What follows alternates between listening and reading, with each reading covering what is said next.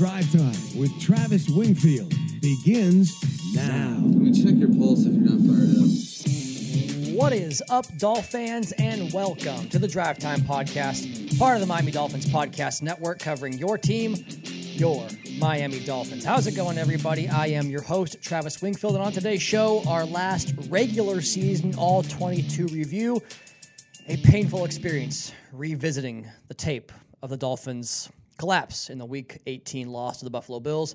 We'll take a look at the top 5 tapes, go over the offense and the defense and some snap counts, tell you where it went wrong, what worked, and much, much more from the Baptist Health Studios inside the Baptist Health Training Complex. This is the Drive Time Podcast. First down. Once again, no big play breakdown. Don't feel like that's necessary here on a day where you don't have a lot of big plays. And so we'll just go ahead and kick it off with the top 5 tapes here. And we're going to start with Christian Wilkins, who is my number 1 tape in the finale. I mean, what more can you say about this guy? Our ability as a defense to win against the run from light boxes essentially runs through 94 and 92. The tackle that Christian made on the QB draw prior to the Deshaun Elliott pick was just a microcosm of the type of player that he is. He allows you in this Vic Fangio defense that has been pioneered by the guy that works here, Vic Fangio, and has been replicated by the entire National Football League as one of the primary coverages and structures there is in the NFL. And you can only do that when you have players like Christian Wilkins, like Zach Sealer, like David Long, and like a Deshaun Elliott as well, because you have to have guys that can play bigger than their stature inside. And Wilkins is no slouch, but my goodness, his ability to get off blocks. I mean, in this, the way he can fit against with those light boxes against bigger, beefier offensive linemen to shut down runners, or in this case, the quarterback. They think they have a lane, but then he gets off a block and makes the play and closes that lane down because they're viewing it as he's engaged in a block and there's no second-level defender to come down to make the hit or make the tackle, so they can squirt through that hole. But he can do it by either coming off the block outside the leverage of where the block is, but he can also get back over the top of that leverage, which is where it really becomes impressive. And that's the reason why he had those insane tackle stats in the previous system that relied upon basically every single snap being a 2-gap defender on a down-by-down basis. But now he gets those looks, and he gets a lot more one-on-one rush opportunities. And oh, look, he's paid that off with a career-high 9 sacks on the season. So 6 pressures in the game, a sack, a forced fumble recovery, 3 stops, an elite game from an elite player who I just think you have to find a way to keep this guy, and I trust that it will make that happen with Christian Wilkins in a breakout year in what was already a very good career. My second top tape, Devon Achane. Man, the way this guy moves, I cannot wait to see what his second season looks like. Hopefully no preseason injury this time that limits his early usage or his camp ability, but also just having a year of tape on tape. But coaching this staff, for them to devise even more of a, package or an offense maybe even around this guy, because the way that he sees it with the speed and contact balance that he possesses, it is freaky rare, man. Sometimes I can't process his tracks live, but when you go back and slow it down on tape, he's usually like a step or 2 ahead. Like he presses certain angles or blocks or defenders in a way that sets them up for the move he's about to make. And if you're not coming downhill at the right track, you're going to miss him. Jordan Poyer learned that firsthand. If you're flat-footed, good luck with that. And that touchdown run, again, a good example. Like he lulled them to sleep because he stretched it out and it looked like they were going to be kind of chasing the ball to the perimeter.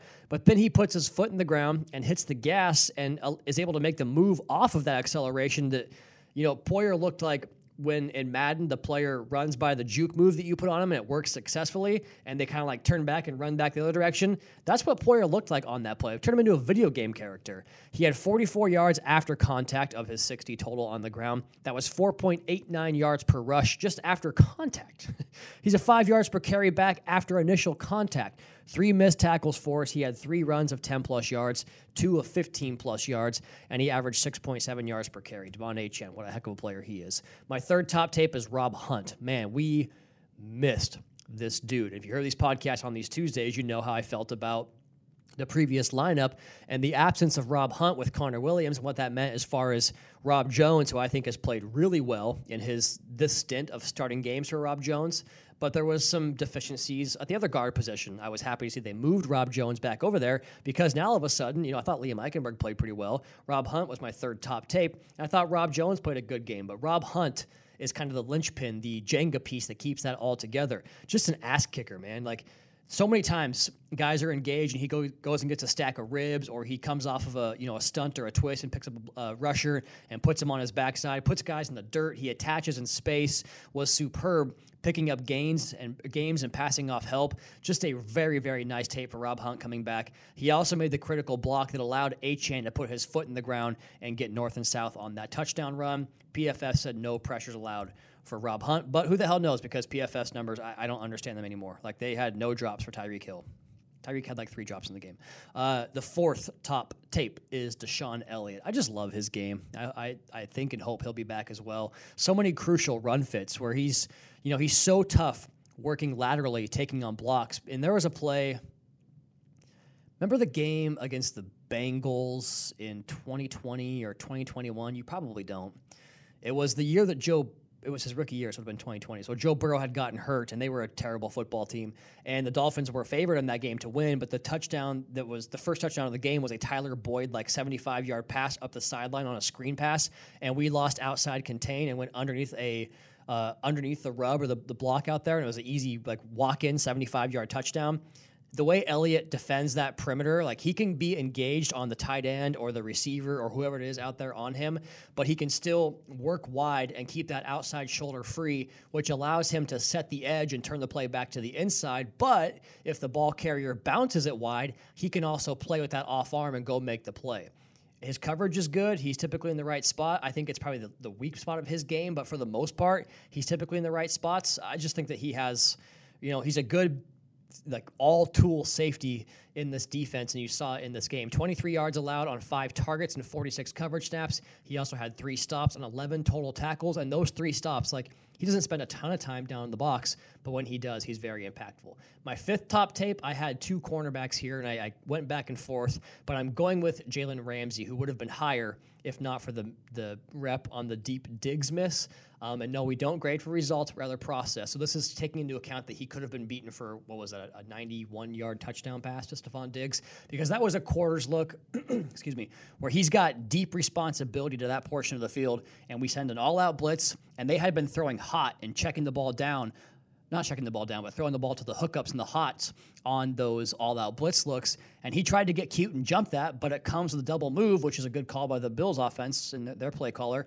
And he got beat. But luckily, the rush impacted the throw enough to where it didn't matter that Allen missed him by several yards. But besides that, it's this. The game plan from a coverage standpoint really hinged on A, Ramsey's freaky movement skills, B, his communication and leadership to get guys aligned, to make the calls and switches and get that stuff all communicated, and C, the fact that you can trust him to cover a guy like Stephon Diggs and really hold him in check for most of the game. I mean, most of Diggs' big plays came on Eli Apple. 45 coverage snaps, 40 yards allowed, 3 for 4 passing, and my just missed, I mentioned Eli Apple, we'll talk about him here in a minute. He's on there, so is Jerome Baker, so is Zach Sealer.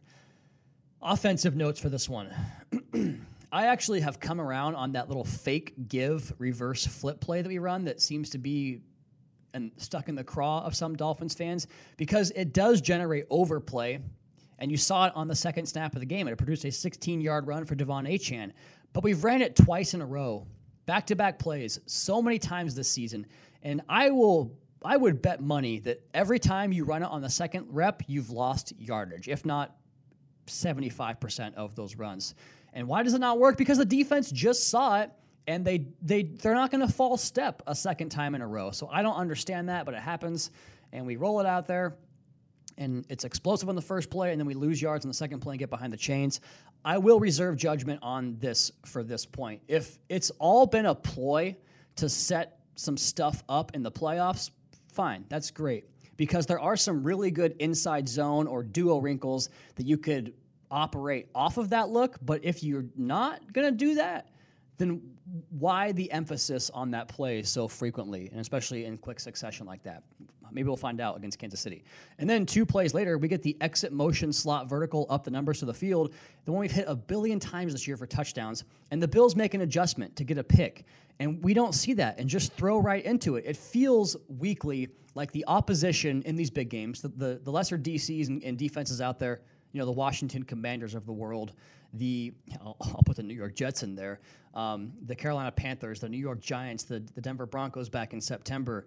Those teams don't handle the stuff well. The stuff that we do well, they don't handle. But the best teams find a way to make us go to our secondary and third option with how we want to play things, and there's just not an adjustment to the adjustment. Like, I expected that to be like McDaniel's coup de grace in the second half of the season was, here's all the stuff we did well, we'll have our bye week, we'll self-scout, we'll come up with a whole new wrinkle off of the stuff that we love to do, and it just hasn't really happened yet. So it feels like kind of banging your head into the wall, and we'll see if it happens in the game on Saturday. We'll see if it takes the offseason next year, but that's kind of my biggest key, heading into the offseason after the playoff run ends, is how can they adjust to the adjustments that teams have made back to them. And then also, the jet sweeps, the end around, the double pass looks, that stuff has killed so many damn drives this year. It feels like more than anything else.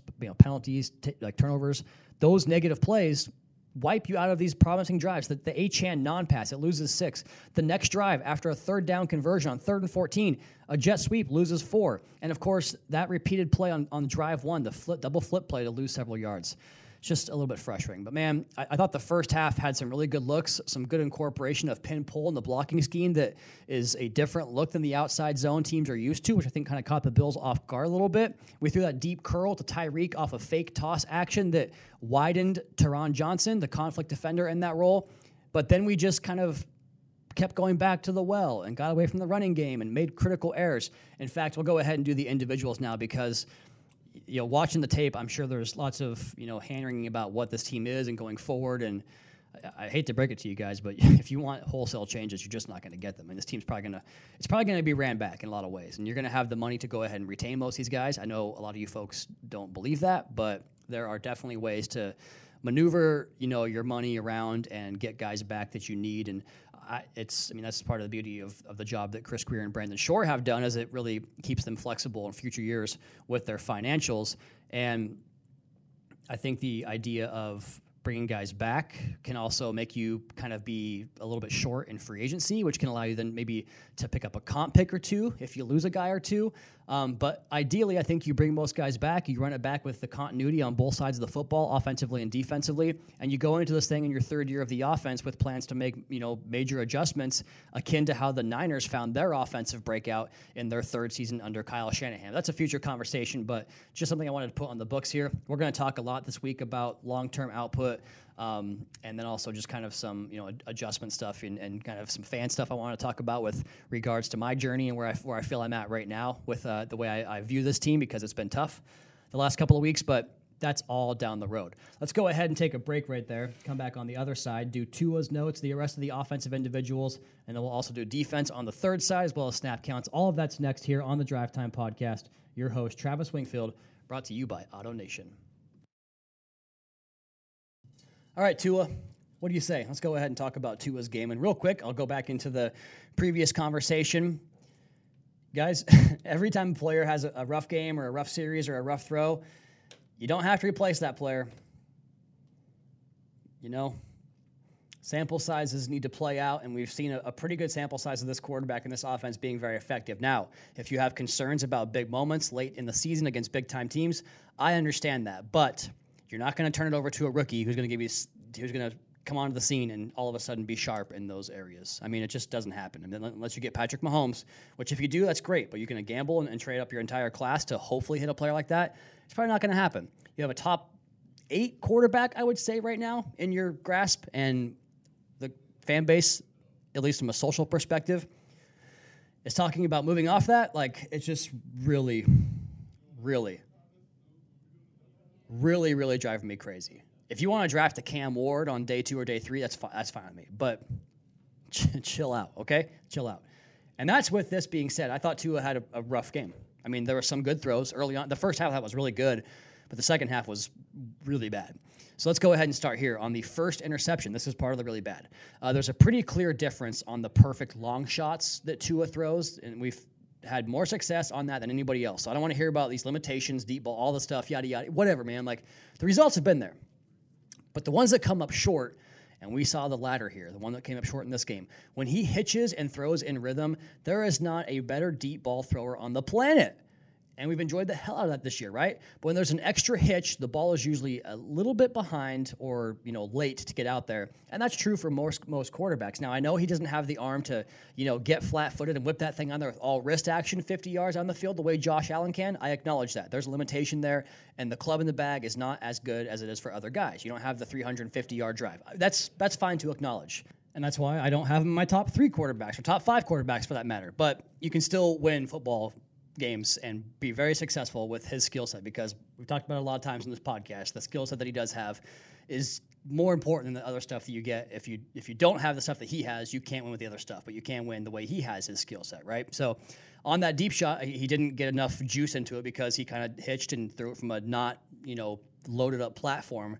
And we've hit that look all year long. Hit it 3 times in 2 games against the Jets. Hit it versus Washington for 2 touchdowns.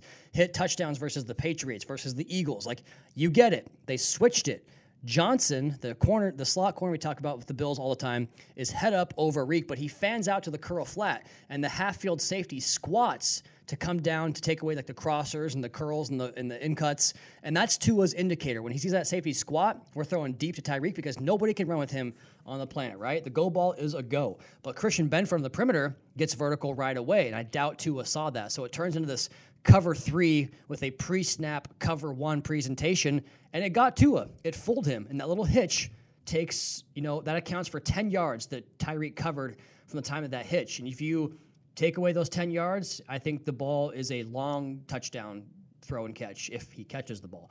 But either way, it's a bad miss, it's a turnover, and it hurts even more because Durham Smythe was naked underneath on a chip release that could have been a pretty easy conversion there on 3rd and long, but they bait and switched it and got exactly what they wanted.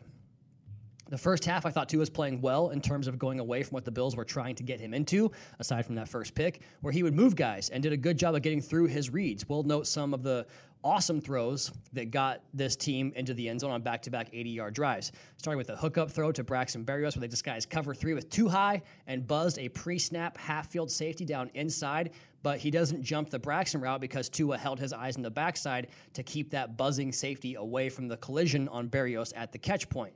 Get him leaning one way, throw the ball back the other way, back to Braxton. Strong quarterback play to convert on 3rd down. A 3rd and 14 to Tyreek, where he again held the defense to other parts of the concept, then shoots an anticipation ball in between 4 Bills defenders. High degree of difficulty, hit it perfectly. It was run game the rest of the way, but then he gets the next drive going with some clever ball handling where he shows the ball like kind of to the rail and like separates the hands and he gets the defender off of his feet, gets overcommitment to the outside, then he squares his shoulders and throws a strike inside away from a hit to Durham Smythe. Like, that was Alabama Tua on that rep, I thought.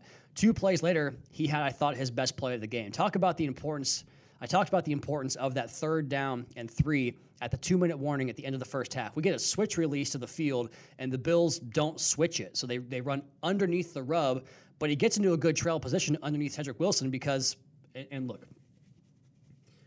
if this is Waddle, it's a touchdown. But Cedric is a great blocker. He makes some tough catches, but he ain't running away from anybody. The illegal blindside block play on Ingold, that ball was perfect. It hit Cedric in the hands first. Now, Benford recovered and broke it up, but the cornerback is running the route for Cedric on that play. Like, he's right there.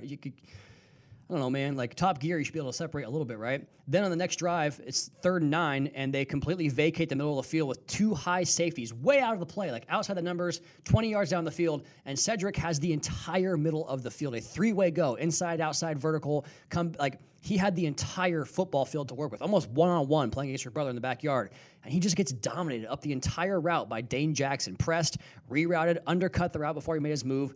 It's just bad football. And it happened from several guys on the offense all night long. But back to Tua, this throw that we did connect to Cedric Wilson on the corner route could not have been better. 30 yards, beautiful touch, falls right in the breadbasket on a 3rd and 3 play. And at this point, I'm thinking, yeah, Tua came to play today. We're going to win this game because the quarterback's playing great. He finishes the drive with great location on a speed out for a touchdown, put it where only his guy could make a play, and Tyreek did finish it. But then halftime. First drive, 3 and out despite 2 completions. The next throw of real consequence didn't come till 50 seconds left in the third quarter, a 14-yard gain to Tyreek Hill. But the very next play was the one that I think changed the entire complexion of the game. After a Teron Armstead false start, we get overplay on a fake fly sweep, and Tyreek gets cover 3 with a middle-of-the-field safety who is pushed 20 yards off the football and chasing a different help zone on this particular throw. The corner that's playing on Tyreek in that deep third field coverage, he's way behind the play in the dust, but the throw is low and behind. If he catches it in stride, there's a chance he goes. Either way, it's still a catch and at least 10 more yards running after the catch. At minimum, if he scoops it off the ground and the call is upheld, it's 2nd and 1 instead of 2nd and 15, but the ball skips up into Tyreek. It's a huge, huge miss, and a throw that Tua he almost never misses those throws. But the last couple of weeks, he's missed a few of them. But then we make 2 throws on the penultimate drive. Both hit Tyreek in the hands and go incomplete. The second one on 3rd and 9, the ball's in his lap beyond the sticks. It's a great anticipation throw, kind of moves the pocket and reads out the coverage and throws the ball right to where Tyreek is going to be in front of the defender. But Hyde punches it, and it comes out. Like, squeeze the football, man. But, of course, it was the final drive, the final throw that everybody will remember. To me, the first INT and the second one and the miss of Tyreek on the in-breaker we just talked about before the punt return, those were the 3 mega negative plays on Tua's card. But we also seemed allergic to helping him out. Drops, inability to separate, can't make one guy miss in the open field. Just a bad night all around. Let's go ahead and do the pick and then get off this topic. But first, before that, actually, real quick, the first down before the pick, and this is something I think Tua needs to take from and apply to get better at in the offseason. He's reading a 2-man route combo to the boundary, short side of the field, right? And he steps up into a clean pocket. Didn't have to do that. The pocket was good. It held. And he shoots it to Tyreek on the corner route between the honey hole, the underneath cloud, and the over-the-top half-field safety. But Braxton Berrios comes clean underneath on the same route that Ty Johnson ran on the Jerome Baker stick short of the goal line at the end of the first half. Like, get 5 yards upfield and slant across the middle against off-zone coverage. And it's an easy 10 yards for a first down to move the chains and get you inside the scoring range at that point. And I bring it up because he's not gotten to that look on that play all year. It's weird because sometimes he's so elite at going front side to backside, but then other times, and it's usually pressure, he completely avoids it and just presses the ball into that spot. And the pressing, my gosh, it's happening all the time. It's got to be a thing that you fix in the offseason. Like, I don't know if it's, we did jiu-jitsu this offseason. I don't know if it's like, controlling your breathing and getting, doing some, why can't I think of meditation? But man, we got to calm down in these big moments. The ball on the corner route too was terrible because he actually was open. If he throws the ball to the white on the perimeter, Tyreek can probably plant the feet and make a catch falling out of bounds, but he leaves it too far inside. And frankly, it should have been picked off. So that was terrible. And then the pick, I mean, it's at some point you just have to learn to take off the gas a little bit because the throw on the pick just was not there. I do think that Claypool rounded his route way too much, but even then, that ball needs to go into the stands. There's nothing there, and it's only 2nd down. You have 2 more downs to work with. That's really it. It would have been a fine throw with a better route and the safety not driving before the receiver broke on the football, which happens because of eyes, right? And that's what happened. Like, Tua's eyes took that Taylor Rapp to the football, but we still had so much time. It's the same story for a lot of these games all year long. A lot of good, a few not so good, 1, 2 really bad, and seemingly in the biggest spots. On 20-plus air yard throws, he was 2 for 6 for 47 yards with 2 interceptions. A lot of his picks have come down the field this year. 10-plus air yard throws, 5 for 13, 95 yards and 2 picks. It's just these top defenses have found a way to take that stuff off the field for us, and we have to find a way to adjust. It's there, and there's some fundamental things in your offense you can do to get there, but it just hasn't been there so far. He was blitzed only 1 time. He was 0 for 1. He was pressured on 9 dropbacks. He went 4 for 9 with 49 yards, and both picks came when he was kept clean. Real quick, the eligibles. Tyreek, I'm getting tired of this, man. One of the best players in the world, a first-ballot Hall of Famer. But what's the deal with the big game stuff? Every single one of them. Did he drop a touchdown in Buffalo? I forget. Am I misremembering that? I know he did against Philly. He had the game-changing fumble against the Chiefs, dropped a 92-yard touchdown against the Cowboys. The drop last week, 2 critical drops in this one. It's every week, man. Julian Hill, I'm excited to see what his year 2 evolution looks like because he is a fantastic addition in the run game as a blocker. He has so many key blocks that he's a critical part of. But when you can take a guy like that and make him a threat in the passing game, that makes the offense exponentially more flexible and dangerous. We've seen that with Durham Smythe this year. I think Julian Hill can get that treatment again in his second year. Speaking of the players like that, Ingold and Smythe, more of the same. So impactful around the edge in the running game. Would like to see more of that. The Bills want no part of these dudes in the first half of the point of attack. Last note on the receivers. All the receivers besides Tyreek, the separation, or lack thereof, I should say, was jarring in this game. Now I know what Chargers fans are complaining about, with Justin Herbert and whatnot, but we saw it with Tua his first couple of years as well. The money downs, we're getting pressed and taking an extra, 1.5 seconds just to get into the stem. Then we're slow out of the break because we haven't done anything with suddenness or explosiveness to force them to lean or force them to chase. Just got bullied by physicality from the snap to the top of the route. And this is big guys, like Cedric Wilson's not a small guy. Braxton is, I get that. But Claypool, by the way, thanks for doing business, man. That route is terrible. Terrible, terrible route. I mentioned Cedric earlier. Same story with Braxton Berrios. I love him for what he is, but I love the trust we have in the return game.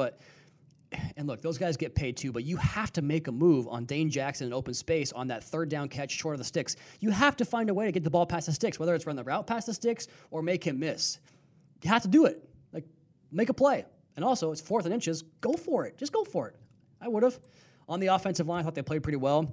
Pass pro was connected all night long. They got surge in the running game. There were some plays where the Bills got more guys into the fit than we would have a design unblocked man who would come down and make the play, which has happened a lot this year. But the Bills just really disrupted us up front in the game back in October. That wasn't the case in this one. I thought all the guys played pretty well across the board. I thought Teron Armstead, if he didn't have all the penalties, would have had himself a spot in the top 5 tapes because he was moving guys off the spot in the running game. Really good in pass pro. The flags keep him off the top 5, but some really punishing one-on-one reps from him.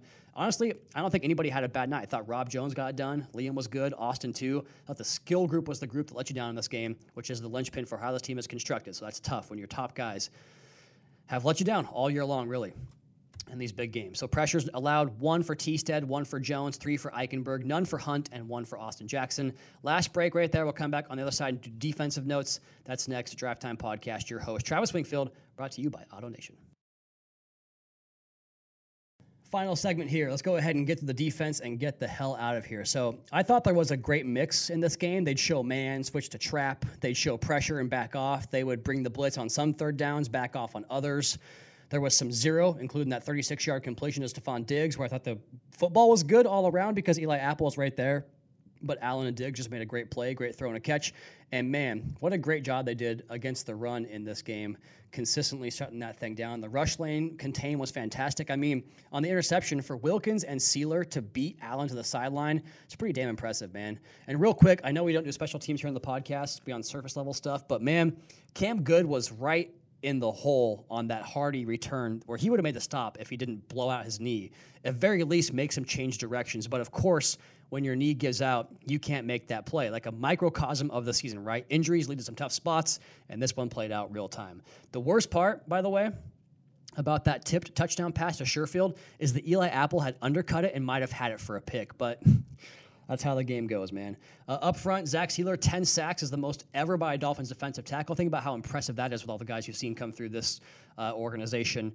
5 pressures, 2 stops in the game. Van Ginkel, man, sucked to see him go down. The play on the second Allen interception, Diggs aligns in the backfield and looks like he wants to get a choice route on David Long as a little angle route, like a Texas route, because the Bills ran all 4 of their other eligibles outside the numbers, but Gink reroutes him and reroutes the wrong road. He road closed him. He shut that thing down. Like, go back the other way. He just does these little things every single week that are so impressive, in addition to all of his sack production and pressure production. Great year for Andrew Van Ginkel. Hopefully we get him back for the playoffs. We'll find out more about Coach McDaniel here on Mondays. I'm talking to you before he does his press conference. He had 3 pressures in the game, did Van Ginkel. Ingram, the way he dents the edge as a run defender is so valuable. He can really reset the edge and allow the scraping backer or sometimes safety, like Brandon Jones, to fill and make that play. But you have to tip your cap to both he and Ogba because their workloads, given the injuries to Gink and Good, and the Bills were smart to throw those wheel routes and coverage behind him, right? Because like we run these guys wide, these pass rushers, they ran us vertical in the coverage game, and they couldn't rotate them out. Like it was tough to watch play out that way. But there's some weaknesses there, but the way he dents the edge in the running game, I think, is very impressive. Ogba, man, he's a good player, but it's not the fit in the system here. Off-ball linebackers, it's such a treat to watch David Long, the way he pursues with speed. The blitzing has been effective. He was in the face on Allen on the Apple pick, as well as the miss to Diggs. So really good stuff from the pressure standpoint there for David Long. 5 stops, 2 pressures from him. Jerome Baker had 3 stops and 2 pressures. I'm so impressed by his toughness. The big hit was obviously just fantastic down by the goal line, but I thought he played so well coming in under control, wrapping up and making sure tackles. And that was kind of the theme all night. I liked how their short stuff and hookup routes were constantly met by an immediate tackler. And I don't think it's all a coincidence how well connected we are back there with Jerome Baker being back in that communicator role. Just something he's done for so long now. In the secondary, I thought Javon was, much smaller snap count, but I think they might have found something here with him going forward because he was on tight ends and the slot, fitting the rundown in the box slot in this game. We've seen him play that single high middle field safety position, but I think this allows him to make more of an impact, even though he does both well. The thought of Ramsey, X, and Holland covering, that ain't too bad, man. 12 coverage snaps, no targets, and 16 of his 27 snaps were in the slot in this game. I thought Brandon Jones made that really bad play on the screen that led to a 50-yard run, but had a couple of splash plays behind the line of scrimmage. 1 pressure, 3 stops. He allowed 52 yards on 37 coverage snaps.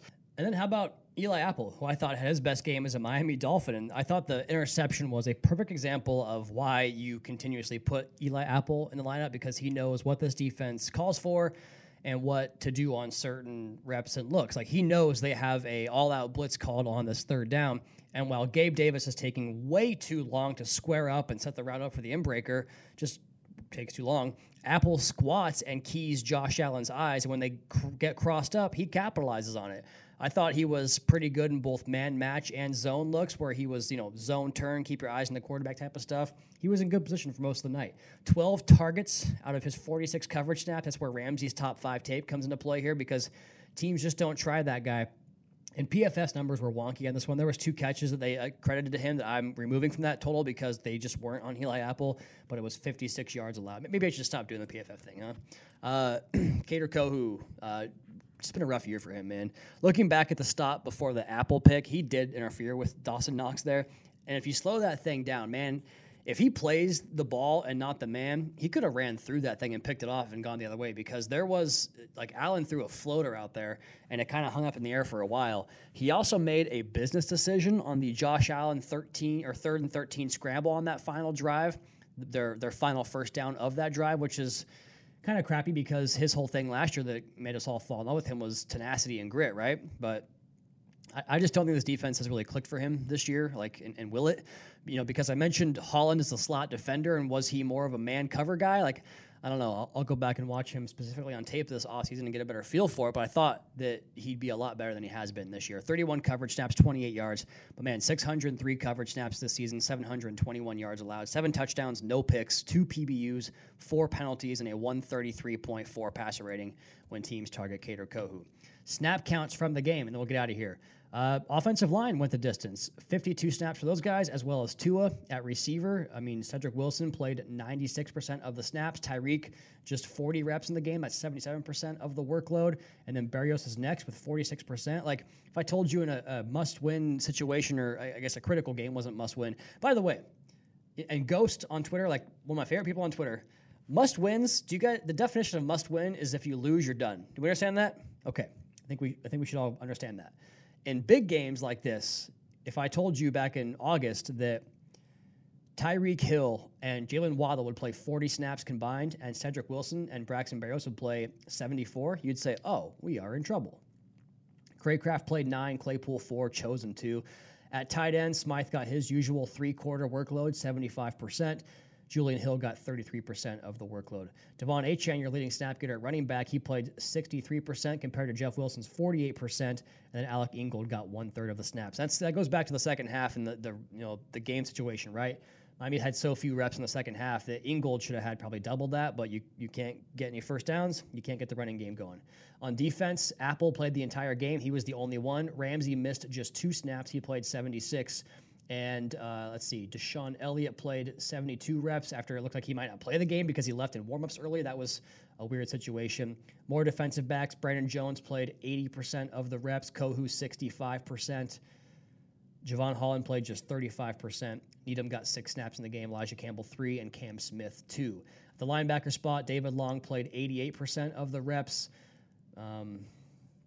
Baker played 53%, and Duke played 47%. But by the way, I talked about Van Ginkel earlier. He's out for the game on Saturday. So is Jerome Baker, who had to get wrist surgery. So the fun continues for the Miami Dolphins injuries. Off the edge. Let's see. Ingram led the way. I mean, you're playing a guy that just signed here 3 weeks ago as your primary, outside linebacker. 74% of the snaps. Ogba 60%. And then it was, all the guys that you're Van Ginkel 37% before he got hurt. Good 15% before he gets hurt. And then you're playing, the guys up front, the beefy boys. Christian Wilkins 91%. Zach Sealer 87%. What did Raekwon play?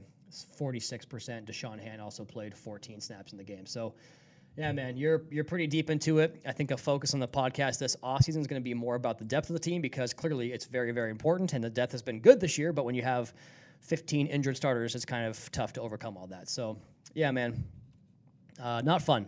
Not fun right now. Let's get out of here. Subscribe, rate, review. Go ahead and follow on social if you are so inclined at Wingfield NFL. Go ahead and check out the Fish Tank podcast with my guys Seth and OJ. They do a great job every single Tuesday. Check out the YouTube channel for media availabilities, Dolphins Today, and so much more. And last but not least, MiamiDolphins.com. Until next time, fins up. Carolina Cameron, Daddy's coming.